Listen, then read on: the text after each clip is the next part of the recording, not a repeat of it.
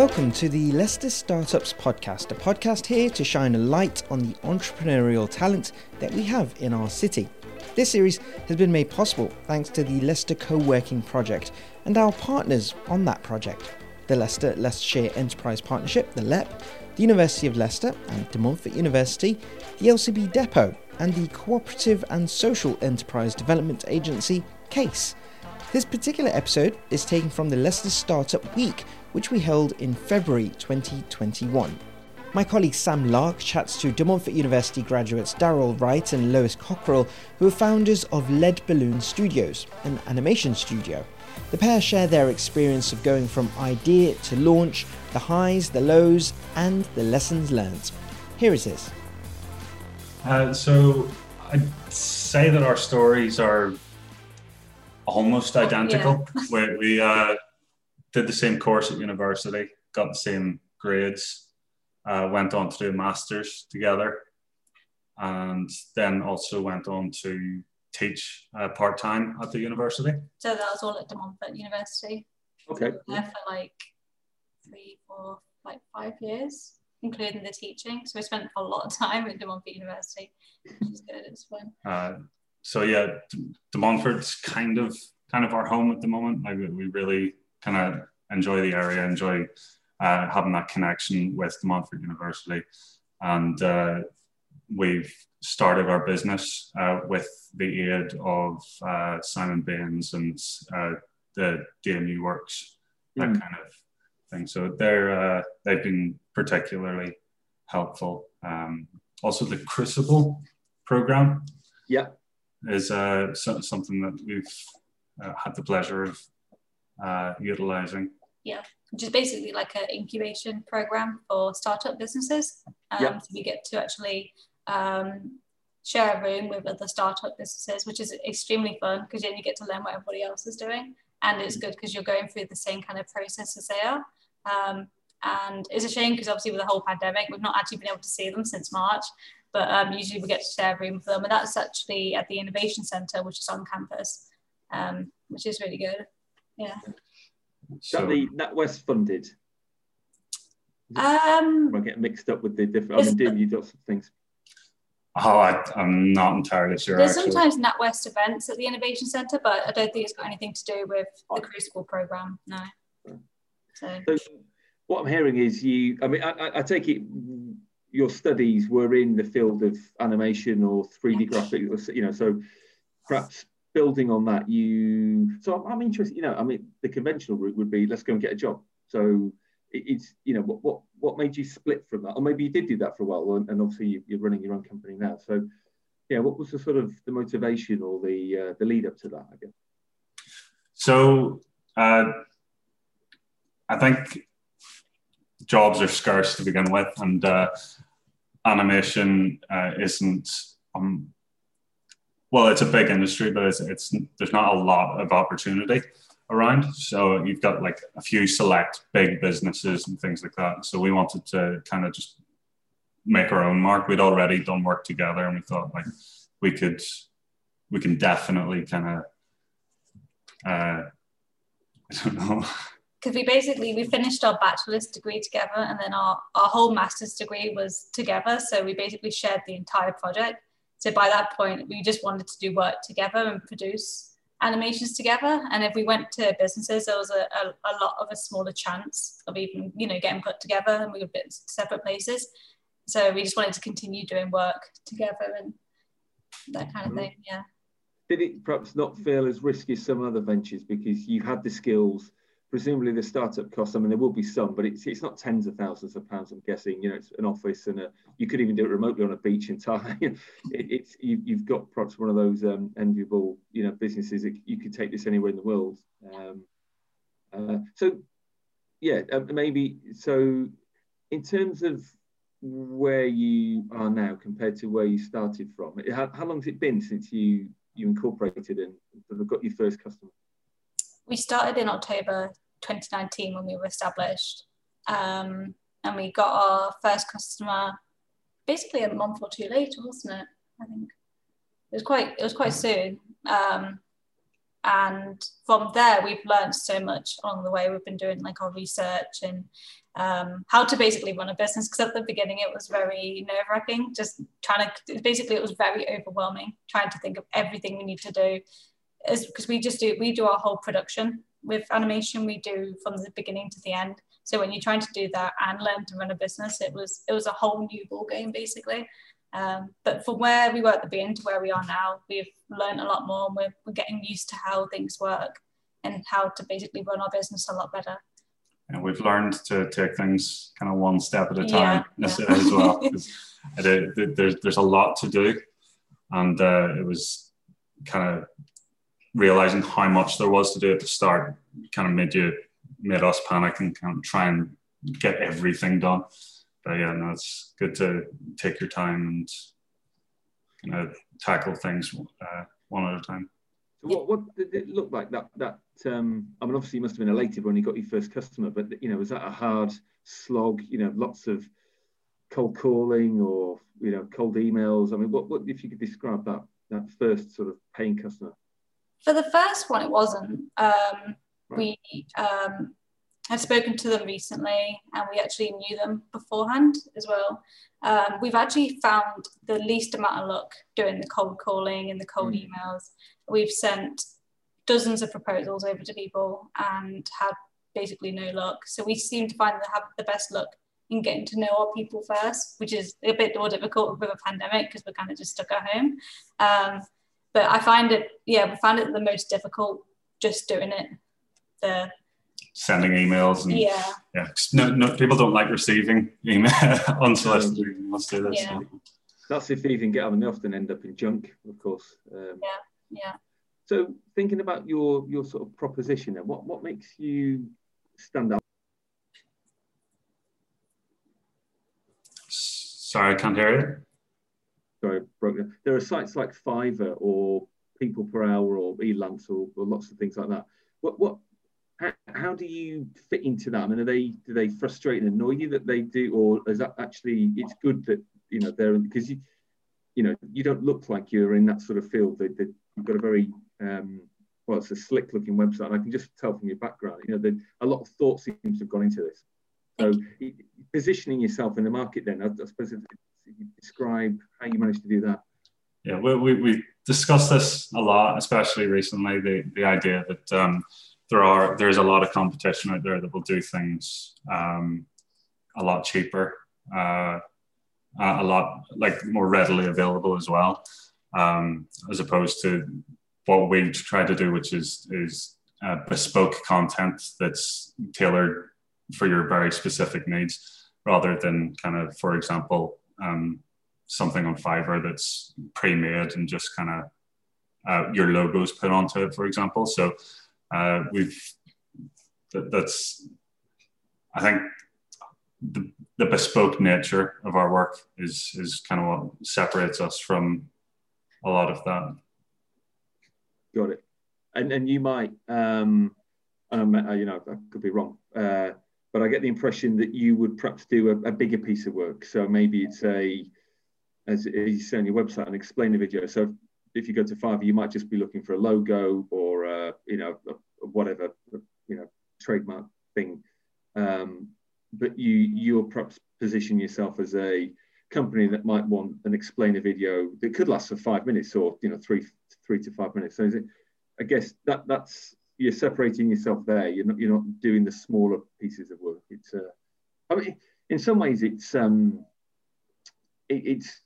you're creating something much more than just it's an animation. It's a much bigger piece of work. I guess you won't have lots of little projects, that they tend to be smaller but bigger in size.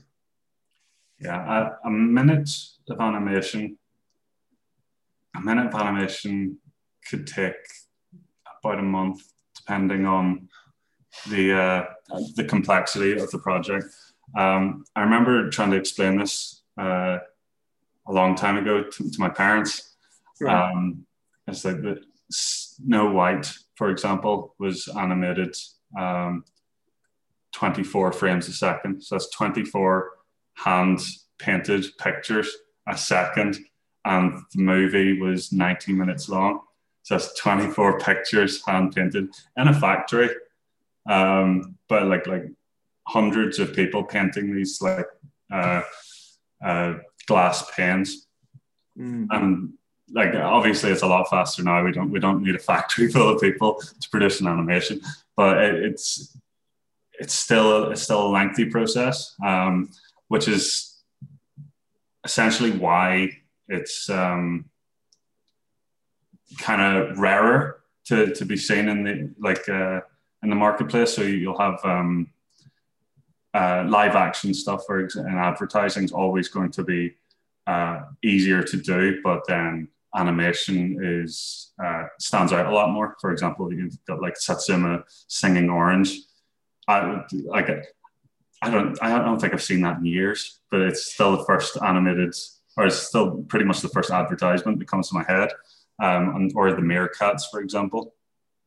And you compare that to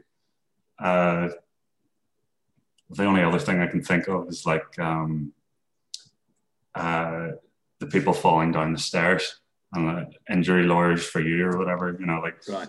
It's kind of, it doesn't quite stick with you the same way as animation, but because of that, the effort that goes into it seems to kind of relate. Sure. I remember seeing a documentary, stop motion on Wallace and Gromit, and just the amount of time and effort that went into that looked phenomenal. Yeah. Anyway, sorry, I'm taking this off piece. I'm really keen to. So you incorporated, or you started your business about a year and a half ago ish. You got some customers. Your first one wasn't too challenging; they were known to you, but presumably some of the others weren't known, or maybe they were. But I've just, there might be other people on this event that are starting out, and one of the things we get asked quite a lot through Leicester Startups is, getting those first customers is crucial. So, anything to share around that? I'd say for us, it's actually been, like Lo said earlier, the people we know. So not particularly like friends or anything like that.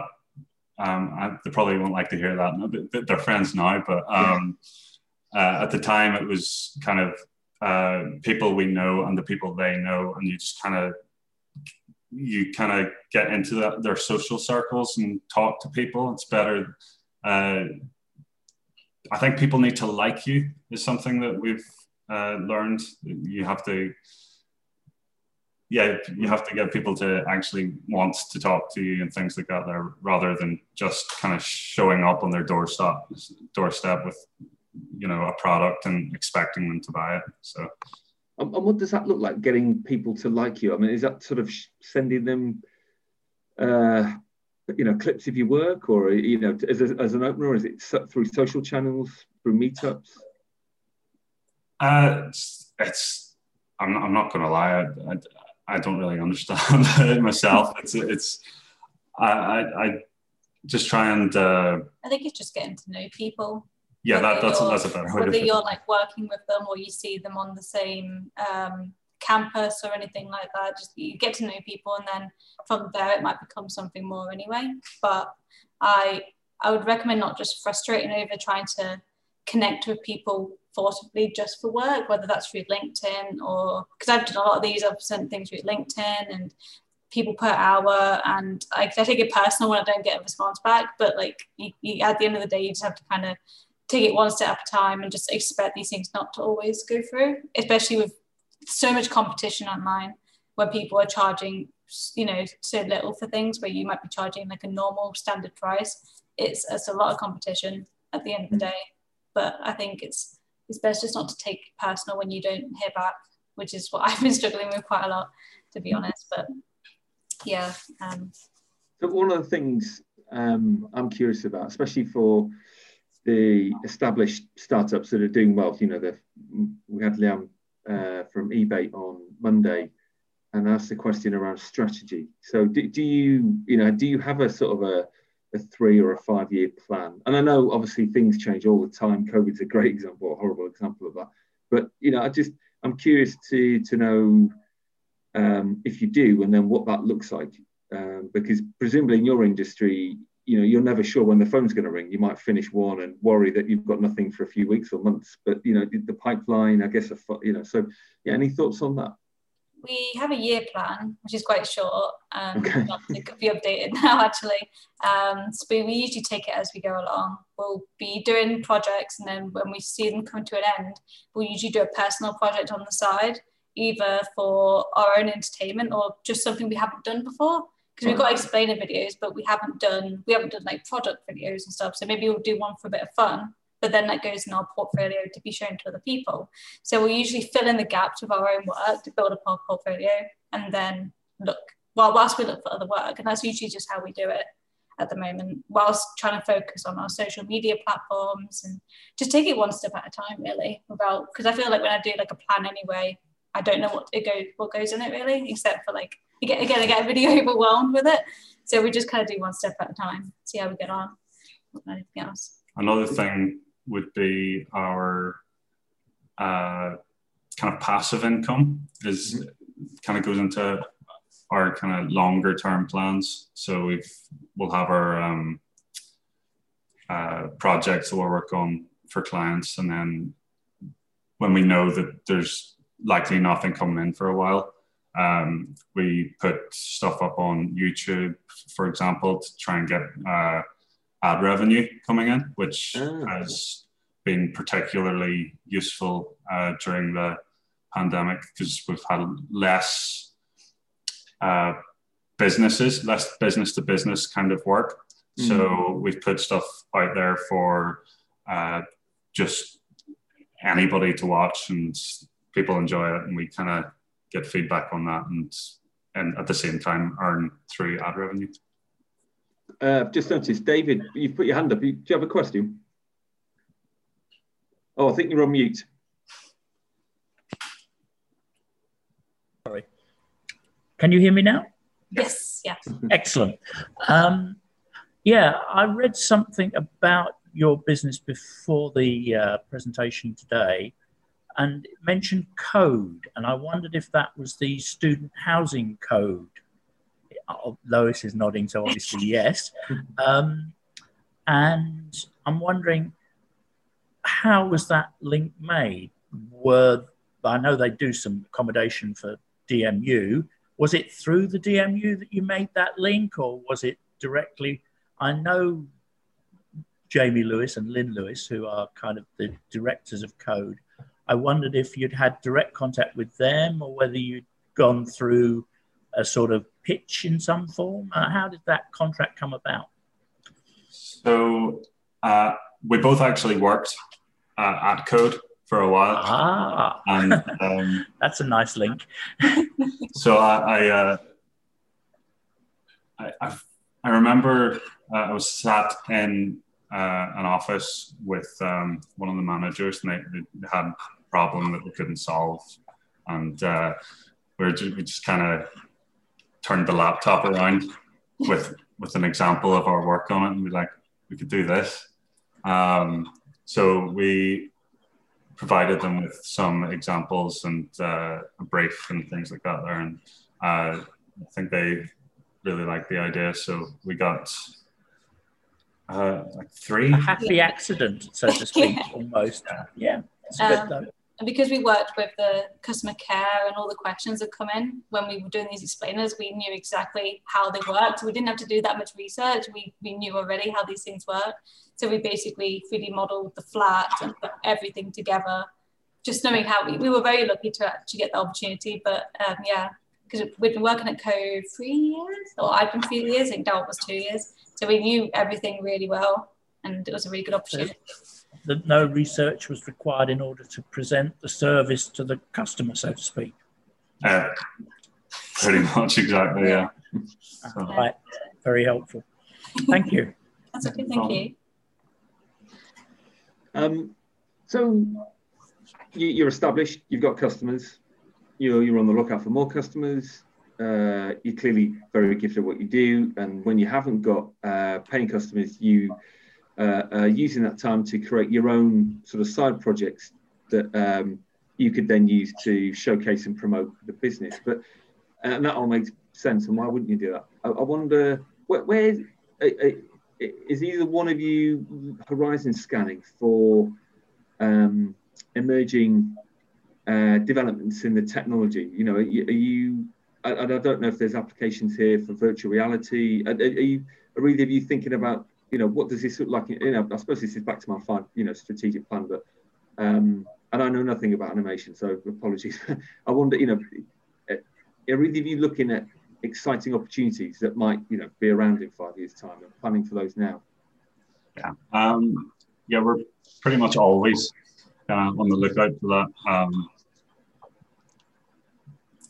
With this kind of technology, with VR and things like that, it's kind of like, will it actually kind of take off though? So we're experimenting with things like that for the time being, but kind of like it's on the back burner while we kind of focus on things that we know will kind of produce revenue now. Okay. And if you look, are there any resources or suggestions for places to go, you know, for people in your industry or in technology? Any favourite publications or blogs? Not really, no. Okay. YouTube is really good for learning animation or getting into anything to do with business, because I learned a lot of things off there as well. And there's plenty of free software as well for getting into that kind of industry, such as Blender. There's so much now in the past 5 years that we didn't have a few years ago that is making it so much easier to get into anything now. So I think YouTube is the best thing to use just for anything. And then from there it splits out and you can find this information on this website and this information here. And it's just really useful like that for anything. So we had Jim Shields on our marketing session this morning, and they were talking about guerrilla marketing techniques. I'm going to make a mess of what he did, but he sent his team to a charity shop. I think there was 3 of them with £10, and they said, come back with the weirdest, wackiest thing you can find, which they did. Someone brought a broken Teasmade, someone bought a jigsaw box with a missing piece, and it was weird and wonderful stuff. And they sent it to companies that they really wanted to work with, but they packaged it up beautifully. And accompanying each one of these things was a note to say, you know, and again, you know, make yourself a cup of tea, or email us if you want the missing jigsaw piece, stuff like that. And I wondered if you'd ever thought about doing something similar, whereby you might have a perfect, I'm not sure that's such a thing, a client in mind, and you think, you know, do you know what, they would really benefit from what we can do. Why don't we do a 30-second animation for free? No expectation, and just send it all to, and judging by that, I'd say 2 weeks actually. So, you know, a taste of what you can get, and but made for them, you know, as a you know, suggestion. Is that, you know, have you ever heard of anyone doing that? Or I was just inspired by what Jim said this morning. I really haven't heard of many people in our industry doing things like that, but we've given it a shot. We've got our own mascot called Liam the Balloon, which I don't know if there's any way we can show that. Put the website up on the. I'll stick it in the chat. Okay, cool. So Liam is what we're calling a social media mascot. And the whole point is that Lois and I are pretty shy when it comes to social interaction and stuff like that there. So if I had my way, you would be talking to a balloon right now, and I wouldn't be here. But yeah, so we've got Liam, and we just before the pandemic, so about January, February, we were running around Leicester, talking to businesses and getting photographs with business owners and things like that. But I was replacing myself in the selfies, unbeknownst to them, with Liam the Balloon. So they'd see the social media posts where they've got a photograph with our mascot and stuff, and it kind of, that was our kind of guerrilla marketing. So like we were essentially giving out like free advertising for all these businesses that we enjoyed. Yeah. With our mascot, and then kind of, but it was more of a taster because it's our mascot at the end of the day. Sure. But that perhaps would give another company a sense of, oh, okay, well, we could have our own mascot potentially, or yeah. Okay. I wondered also if, especially in these lockdown periods, there are some things that companies would use human beings to. So Jim, to use Jim Shields again, he shoots corporate videos for all sorts, cyber security, health and safety. But his angle, and he's very clever, and he's been bought out, and life's changing some of money, is that he injects a lot of humour into it. So it's a really interesting, engaging way for an employee to make sure that they're up on their whatever it might be. And I wonder, in this time of COVID, are there opportunities whereby you could produce an animation for a company that they perhaps can't do because obviously, we can't come together and say, so I wondered if you thought about that, or if or perhaps if not, then other opportunities that might have been presented by the pandemic. Yeah, we recently did work for the Niche Business Awards. Yeah. Oh, yeah. That took place last week on Friday, and they were going to have theirs at a venue, which would have been last year, because of COVID, they've had to push it back. So this year, it was basically all done online. So our work was basically shown throughout the night. It was like the majority of the night, because basically the whole thing was visual via Zoom. Yeah. So our work actually does the majority of that evening. So as opposed to the kind of the usual event where everybody would actually physically be there, and there would be round tables, and everybody would have their dinner. Our work kind of replaced the majority of that this year, which was quite interesting for both us and Niche to have that kind of that Zoom meeting. Sorry. I'm just trying to picture that in my head. I can't fathom. So it was a virtual event. Yeah. So folks were sat at home on their laptop computer, but they could see animations in the background, or Yeah. So they had a host stood on a stage, right? But it had behind him projected our animations that had all of the winners and the runner-up and all of them. And we even had a DJ, an animated DJ for the end, with like a disco sequence and stuff like that, which would obviously replace the dance floor at the end of the actual night. So yeah, there have been opportunities come forth throughout this. I think it would have been nice to, obviously we still would have preferred, going out and actually doing it in person, or, at least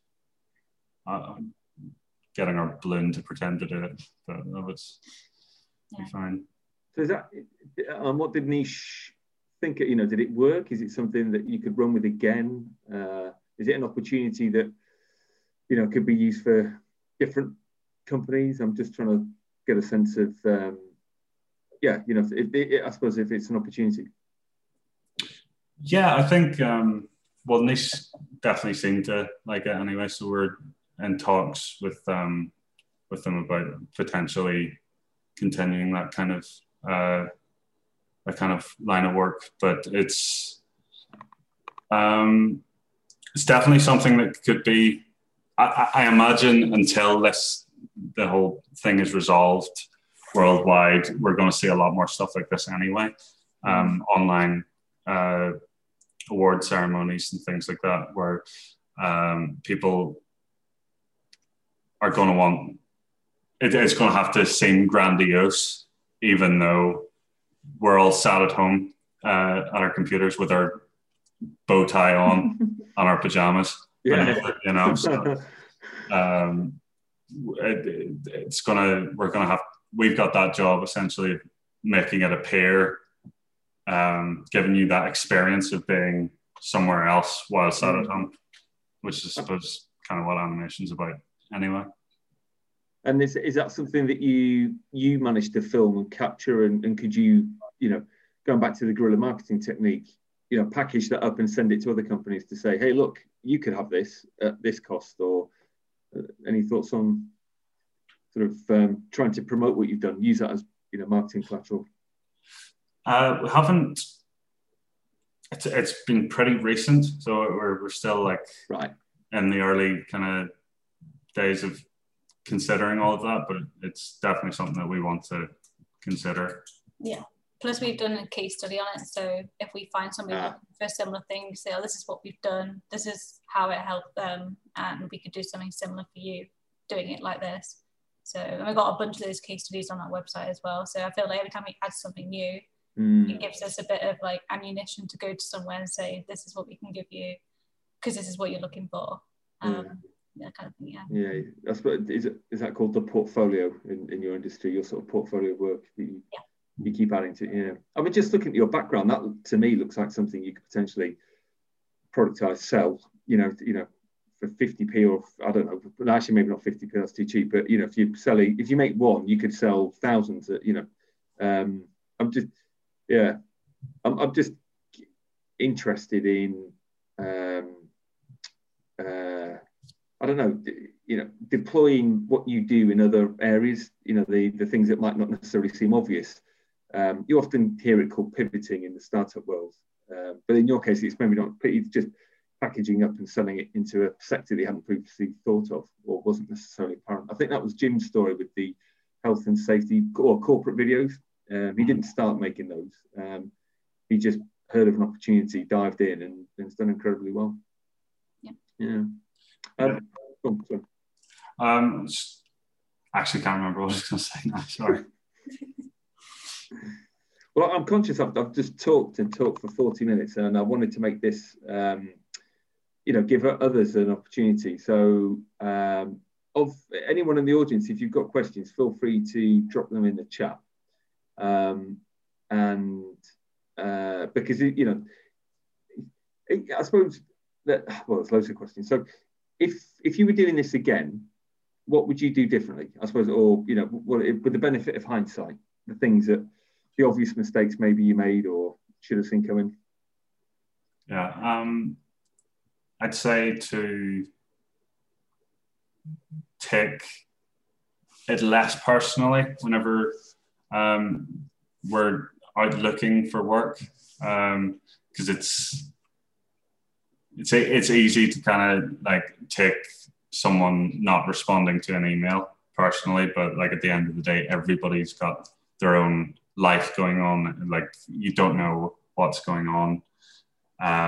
It could have went into junk. There's so many different things. So it's just kind of best to let water off a duck's back kind of thing.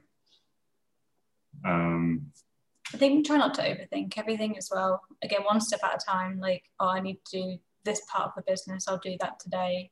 Maybe I'll do a little bit of this tomorrow. Don't think, I've got all of this to do and I've got all of this to do, and then you just write everything down. I think it just feels so much more comfortable to take it.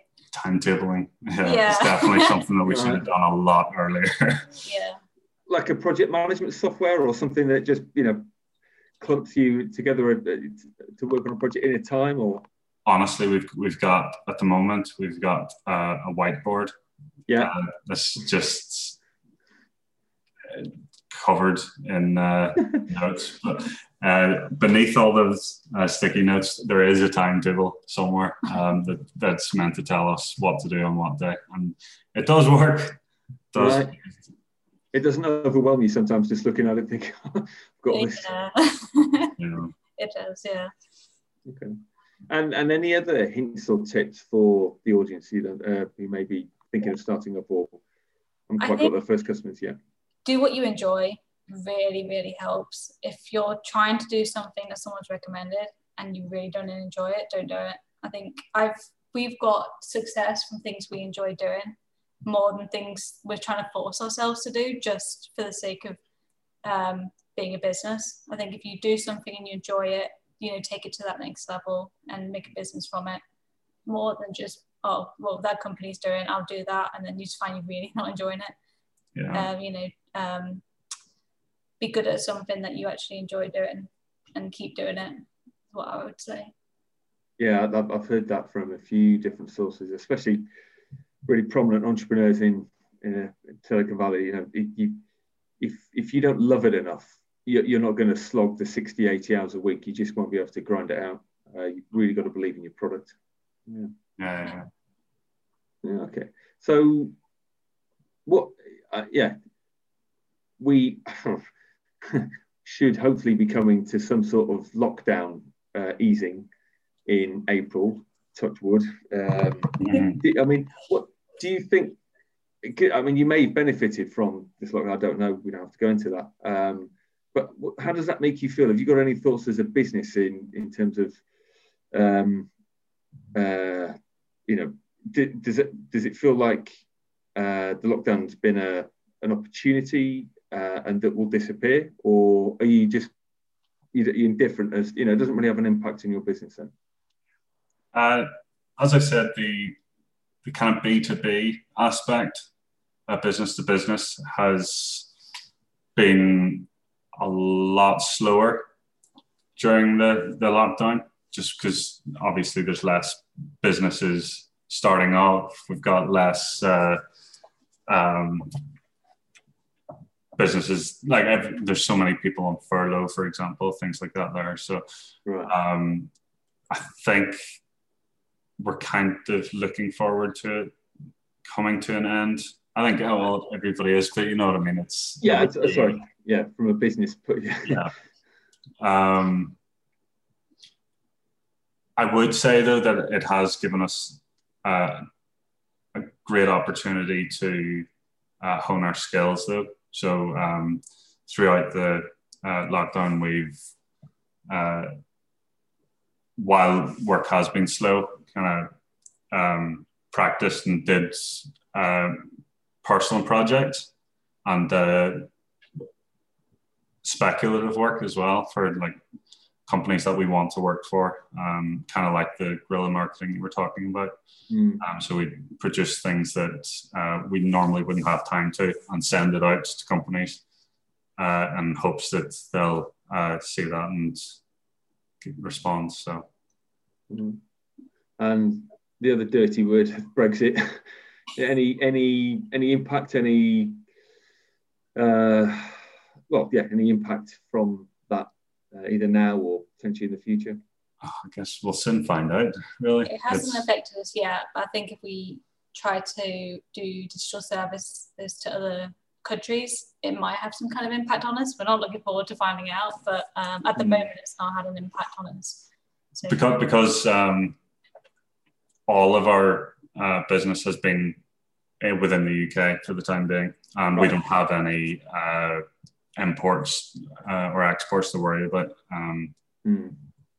Everything's fine for the time being, but I think we do want to kind of expand to kind of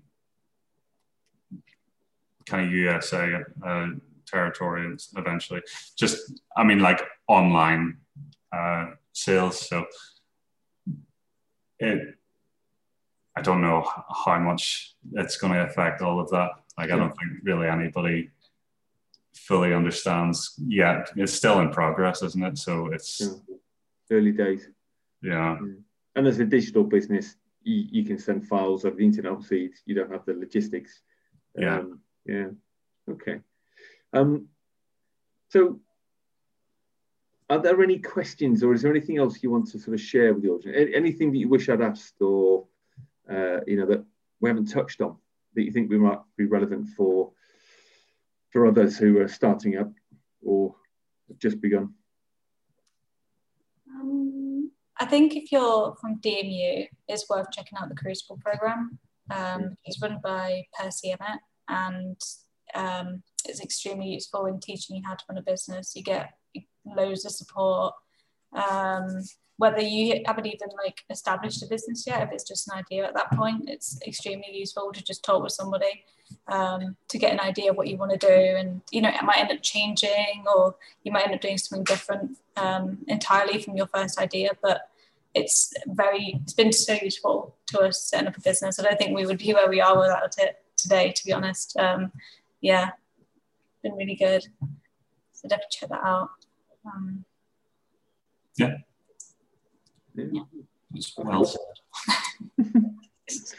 And if you're not from DMU, have you come across anything else that you could point people towards or recommend? I'm fairly sure Leicester Uni has its own startup programs. I obviously haven't needed to look into that too much though, so I definitely recommend checking out Leicester Uni's website, trying to see what support they have for startups.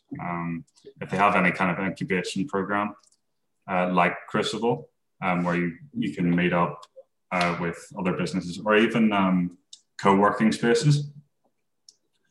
I believe you said that you're starting a co-working space, hopefully. Yeah.